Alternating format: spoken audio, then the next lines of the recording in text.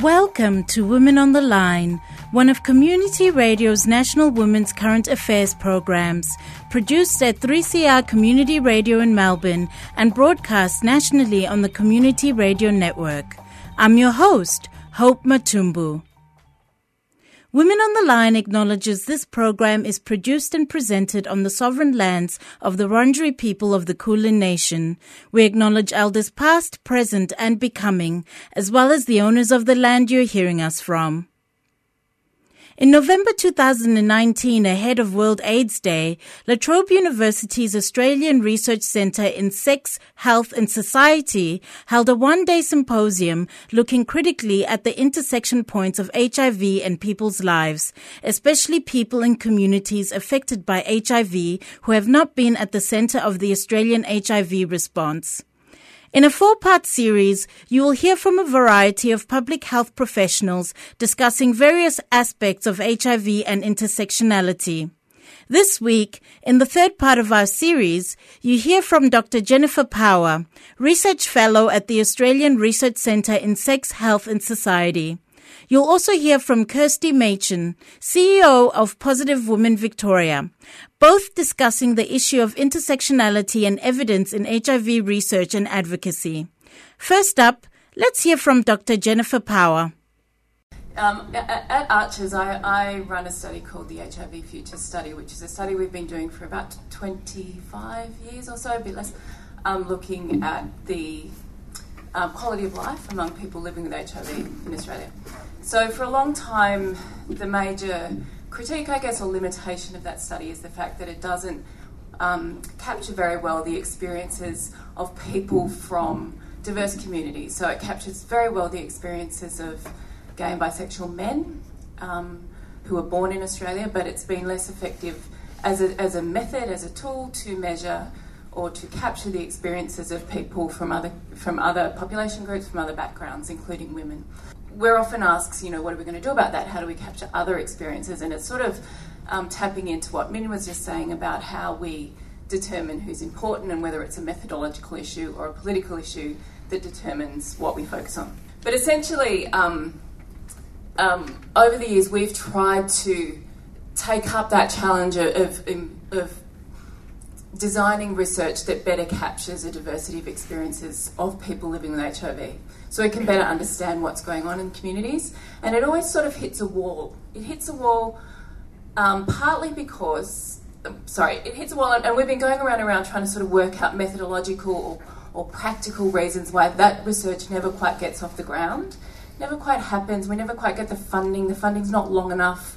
It's sort of short-term projects. There's not enough investment. There's not enough will. There's a lot of things going on. And I think this presentation is sort of eventually born out of frustration around not quite understanding why that is. And I think the reason why, or the problem here, is that we've been trying to find methodological or research solutions for what's effectively a political issue. There's a much bigger structural and historical set of barriers to doing really good quality social research that captures the experiences of a wide range of people who are living with HIV. So over the last year or so, we've run a very small project at Archers looking at the needs of people living with HIV from diverse communities, from culturally and linguistically diverse communities. So the project had fairly complex beginnings, which meant we didn't actually start at the point of looking at people's needs. We started at the point of looking at what research methods would be best employed to capture the experiences of a diverse range of people. But we quickly realised that data such as, a lot of that epidemiological data is being collected through national surveillance strategies. So we know we've got data on early diagnosis, on late diagnosis, on CD4 counts, on treatment uptake, on some of the aspects of the cascade of care. What we don't have is really good research that asks questions such as whether or not people are receiving the necessary support, clinical or social support, to live well as a person living with HIV. And we don't have very, very little research. We don't have much research on the type of supports that would assist people to live well. So I keep thinking of what you were saying before, try and live in Pakenham and find a doctor. an S100 prescriber in Pakenham. We don't have research showing that there's people living in Pakenham who are really struggling to find good medical care for their HIV, or to find a doctor who understands them, or to find a doctor who, can comprehensively address women's health issues along with HIV issues. So there's some barrier to collecting that research. Of course, as a researcher, the obvious solution to that is that we need some really good local level, small scale research projects that ask people what's going on for them, what can we do about it, what do you need? It seems really obvious, but we just sort of can't get off the ground, and I think that's because the funding that we get to do research with people living with HIV from overseas, who are overseas born, is funding for every single person living with HIV who was born overseas. And that grouping makes no sense.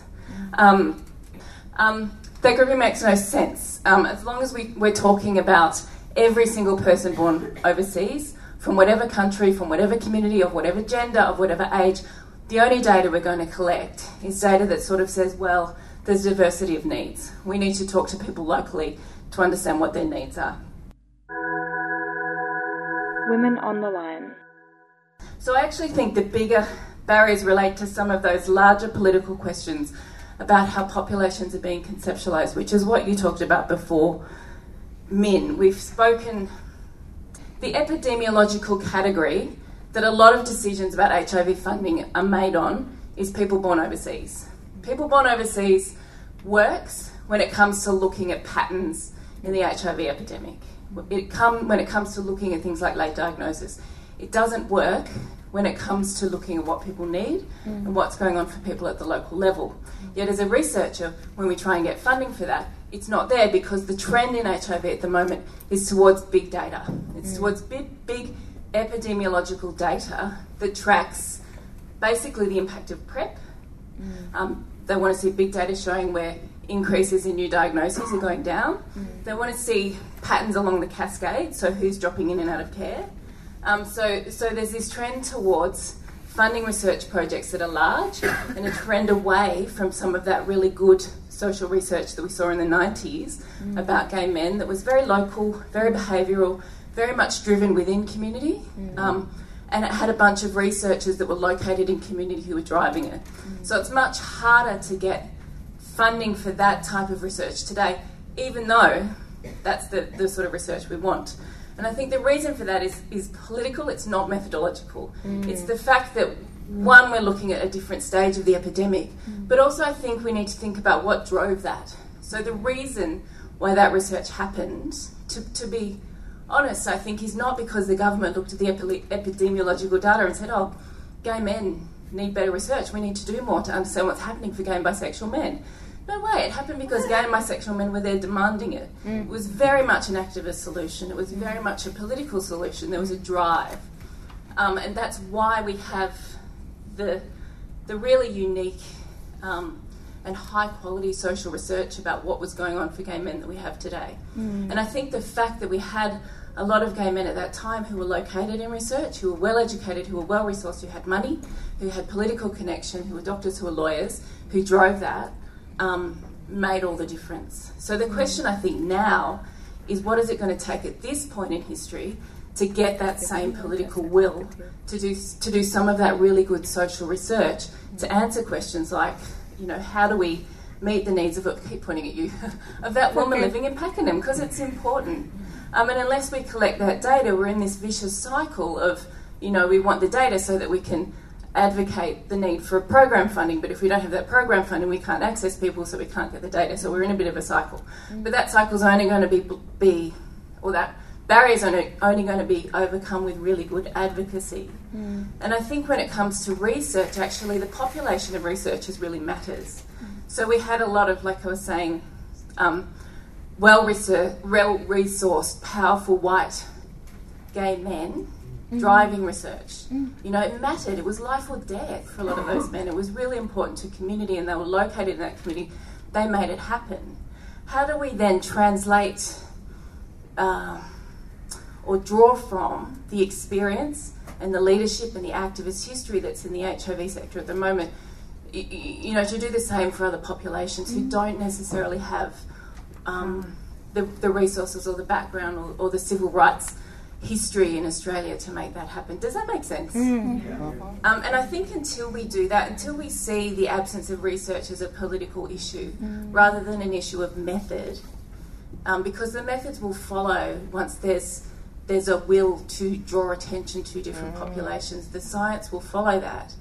It's not a scientific issue, and I think we keep talking about it as, how are you going to adapt your research to capture a wider range of experiences, or how are you going to do a project that that better pulls in a diverse range of people. I don't think that's the problem. I think we need people who are connected to communities to do that research. So we need to be finding ways to resource communities, to build the skill base, to build people who can do that, who have those connections, who know how to work with community, who have spent time in community, who know the right questions to ask, in the same way that gay men could do that, to ask questions of gay community. We need somehow to find the funding and the will to help or to support leadership for research in a range of communities. On community radio around Australia, you're listening to Women on the Line. If you're just tuning in, this is the third of a 4-part series with recordings from a one-day symposium looking into HIV and intersectionality. You just heard Dr. Jennifer Power, Research Fellow at the Australian Research Centre in Sex, Health and Society. She was discussing the issue of intersectionality and evidence in HIV research and advocacy. Next up, let's hear from Kirsty Machin, CEO of Positive Women Victoria. I'm Kirsty Machin. I'm the Executive Officer of Positive Women Victoria. Personally, I've been involved in the HIV sector for a very long time now, and I just wanted to comment before I started what I wanted to say about the point that somebody made about organisations not doing advocacy. On the contrary, I've been a part of the sector for a long time, and I've watched how that advocacy has changed and does change, and I think organisations have been thinking very deeply about it from the very first time I saw the Australian Federation of AIDS Organisations do the very first project to kind of understand the experiences of Indigenous men who have sex with men and sister girls in community, and that was a huge project and it was really revealing. So I think that work has been going on. That's just a personal kind of observation. From Positive Women's perspective, we're obviously a peer-led organisation. Our 2 peer workers today are unavailable, so I'm here to offer, I guess, my perspective as the Executive Officer and to reflect on some of these issues that have come up today. And the one I just want to focus on briefly, because we can then go to the panel discussion and I don't have a huge amount to say, is the concept of how we kind of collect evidence when what we're actually really looking at is the individual experiences of people in front of us. Our funders and others talk about culturally and linguistically diverse communities, but really what I think that the language should be that we don't see culturally and linguistically diverse people, we see culturally and linguistically specific people. So we're an organisation for women, and the people who come to our services aren't called community women or women from diverse backgrounds, they're women.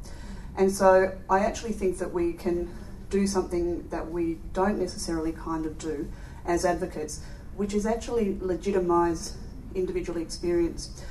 I'm not sure that I agree that we need a whole vast and ongoing kind of repeated kind of exercise in collecting specific sort of information about problems in kind of service delivery, because in fact we already kind of know what they are. We see them all the time, they come to us all the time, and I think Jen is really quite right to say that these are political kind of issues. But it's also true that the way that HIV funding has been structured around is kind of big picture, kind of epidemiological kind of issues. And one of the things that nobody says about targets like 90, 90, 90, or even the more ambitious 95, 95, 95, is that it actually implies a 5 and a 10. And what we need to kind of say is to repeat and reiterate to governments that it's actually, this isn't a kind of issue about numbers or epidemiology. This is a flat-out social justice issue. So we can't sort of continue to accept that there will be a 5 and there will be a 10 when we know very well the individuals who are making up that 5 and that 10. And they're the people who come to our organisation. We had something like 37 women diagnosed with HIV in Victoria last year, and nearly all of those women, bar a couple I believe, were overseas born. So there's a whole set of changes going on, and we don't, and this is tricky work this is detailed work, and governments have to also face up. It's kind of expensive work, but the truth is that we also know the information that's there. We know that we need to diversify sexual health access. We know that we need better quality of care for people who are diagnosed in low caseload settings, specifically for women. And we need to kind of make sure that in any kind of reviews or other things of how sexual health services and other services get played out across the community, that what we're not doing is that we're not tacitly accepting there will be a 5%, there will be a 10%, and it's okay to give those people lesser care and better care, because it's not to do with diversity, it's to do with individual experience and legitimising that. And I believe that we should take anecdote somewhat more seriously, in fact a lot more seriously than we do when we're advocates, and not be ashamed of using those individual stories because they're very powerful. I want to ask, what is evidence? What actually constitutes evidence? And that's one of the framing questions for today. But I just want to hear from each of you about, who has the power to say that something is evidence or something is not evidence, and how do we sort of I nearly picked up the chocolate. Well, I think you touched on this earlier, that the evidence that's given most credibility is numbers, and big numbers. And I often grapple with this in the same way Kirsty was just talking about, that when you do quantitative data, when you have numbers, a whole bunch of people get missed, because if the number's small, if it's 5% or 10%, it's seen as insignificant. If it's not the majority, if it doesn't sit in the middle of the curve, people get lost. So I think we need to be cast a really critical eye on what is considered appropriate evidence or gold standard evidence, or evidence that gets noted for policy purposes, for programmatic purposes, for funding purposes. And also, but it's a big problem in Australia in terms of producing evidence, because numbers are small. And it comes back in some ways to my point, or the point that may or may not have been clear, is that if what we're talking about is small, localised research studies to gain evidence about what people's needs are, and what we're talking about is, say, 30 women across Victoria in some communities, or 20 women, in the south of Perth who have particular needs, or young women from Indonesia, or, middle-aged gay men from Malaysia. They're very small numbers, and it's very hard to get research that people pay attention to, and even harder to get funding for such research when what we're talking about is really small numbers. So people talk about the need for evidence, but what they really want is big numbers, and often, there's a whole heap of stories within that that we can't tell because it doesn't fit within the sort of evidence that people take seriously. Acceptable knowledge. What is acceptable knowledge? Yeah. Women on the line. I think that that's absolutely true. I think there is a kind of a really specific sort of idea about what evidence is that's driven by a certain way of kind of doing politics. All of us who work in HIV are also embedded in a bigger kind of health sector.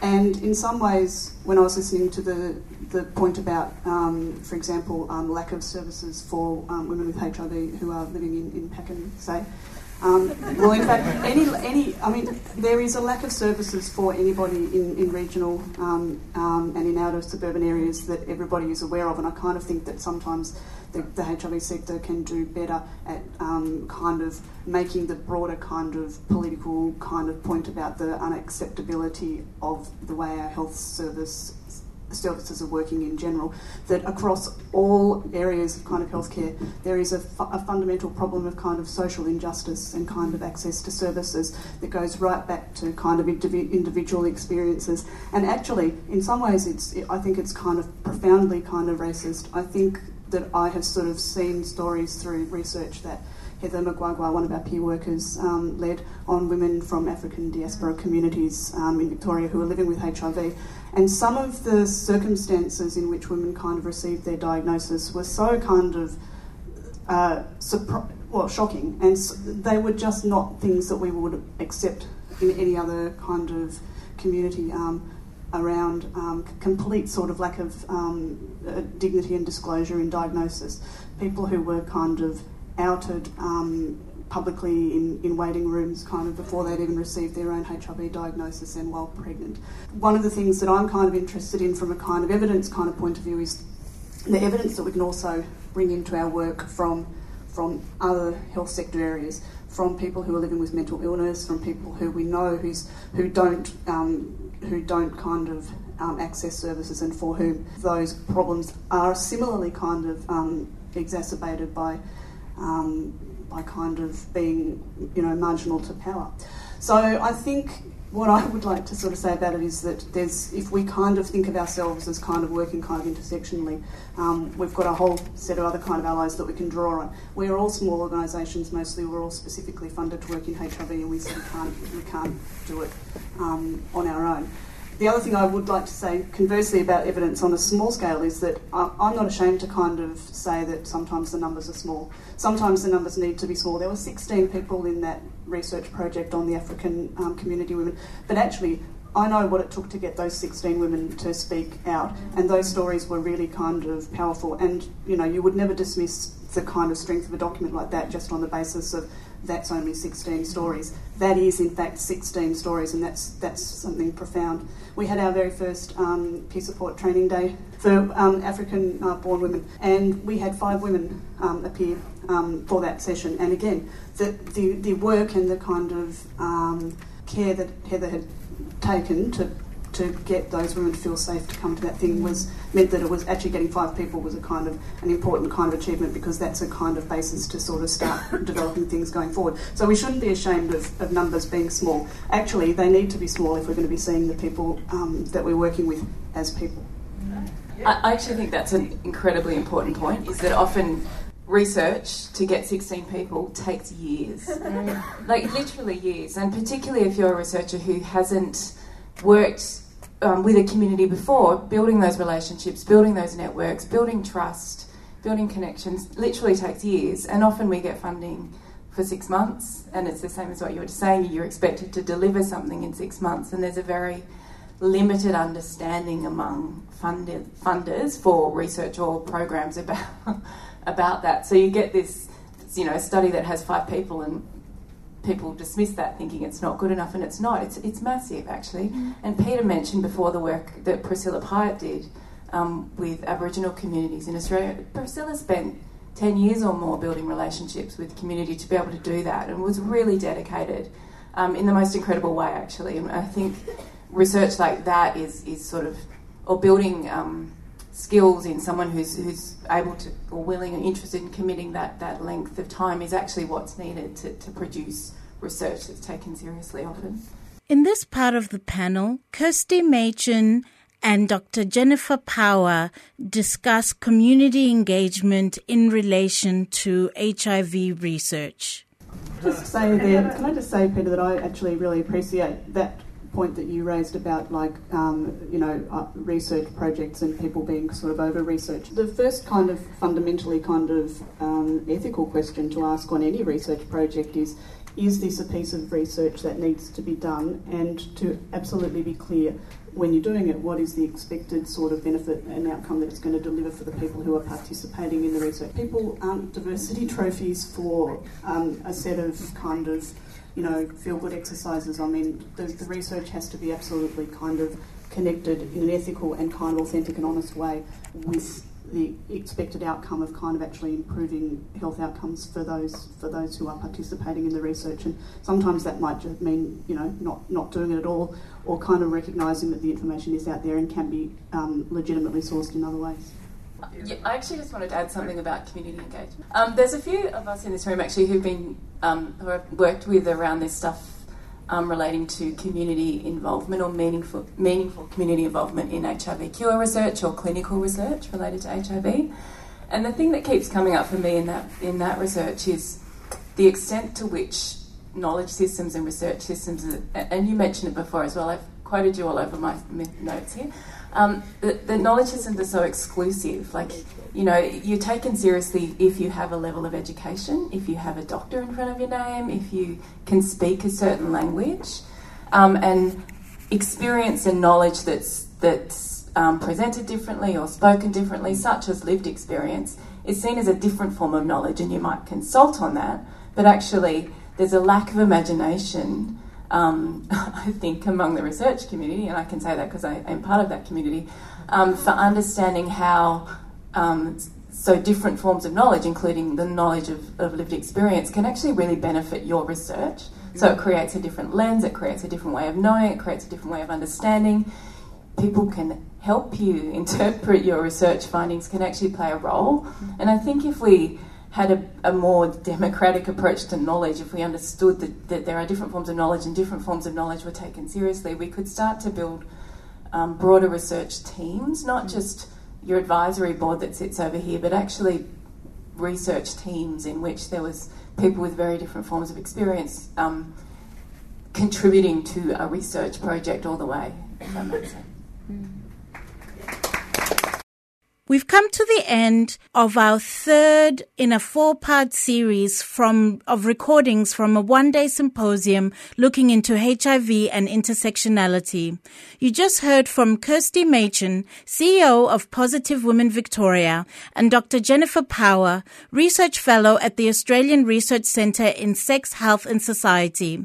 Both were discussing the issue of intersectionality and evidence in HIV research and advocacy. Join us next week for the fourth and final part in our series, looking at HIV and intersectionality. We'll be hearing from Jane Dicker from Harm Reduction Victoria, Jane Green and Dylan from the Vixen Collective, a Victorian peer sex worker organisation, as well as Sarah Fegan, a peer navigator from Living Positive Victoria. And that's all for Women on the Line today. Women on the Line is a community radio national women's current affairs program. It's produced and presented by a range of women and non-gender conforming broadcasters from 3CR in Melbourne and broadcast across Australia on the Community Radio Network. We greatly appreciate financial support from the Community Broadcasting Foundation. We welcome your comments or thoughts on today's show, so send us an email to womenontheline@gmail.com or phone 3CR on 03 9419 8377. Women on the Line programs can be downloaded from our website, www.3cr.org.au/Women on the Line. The theme music for Women on the Line is Slideshow at Free University by Le Tigre. I'm Hope Matumbu, and I hope you can tune in again next time.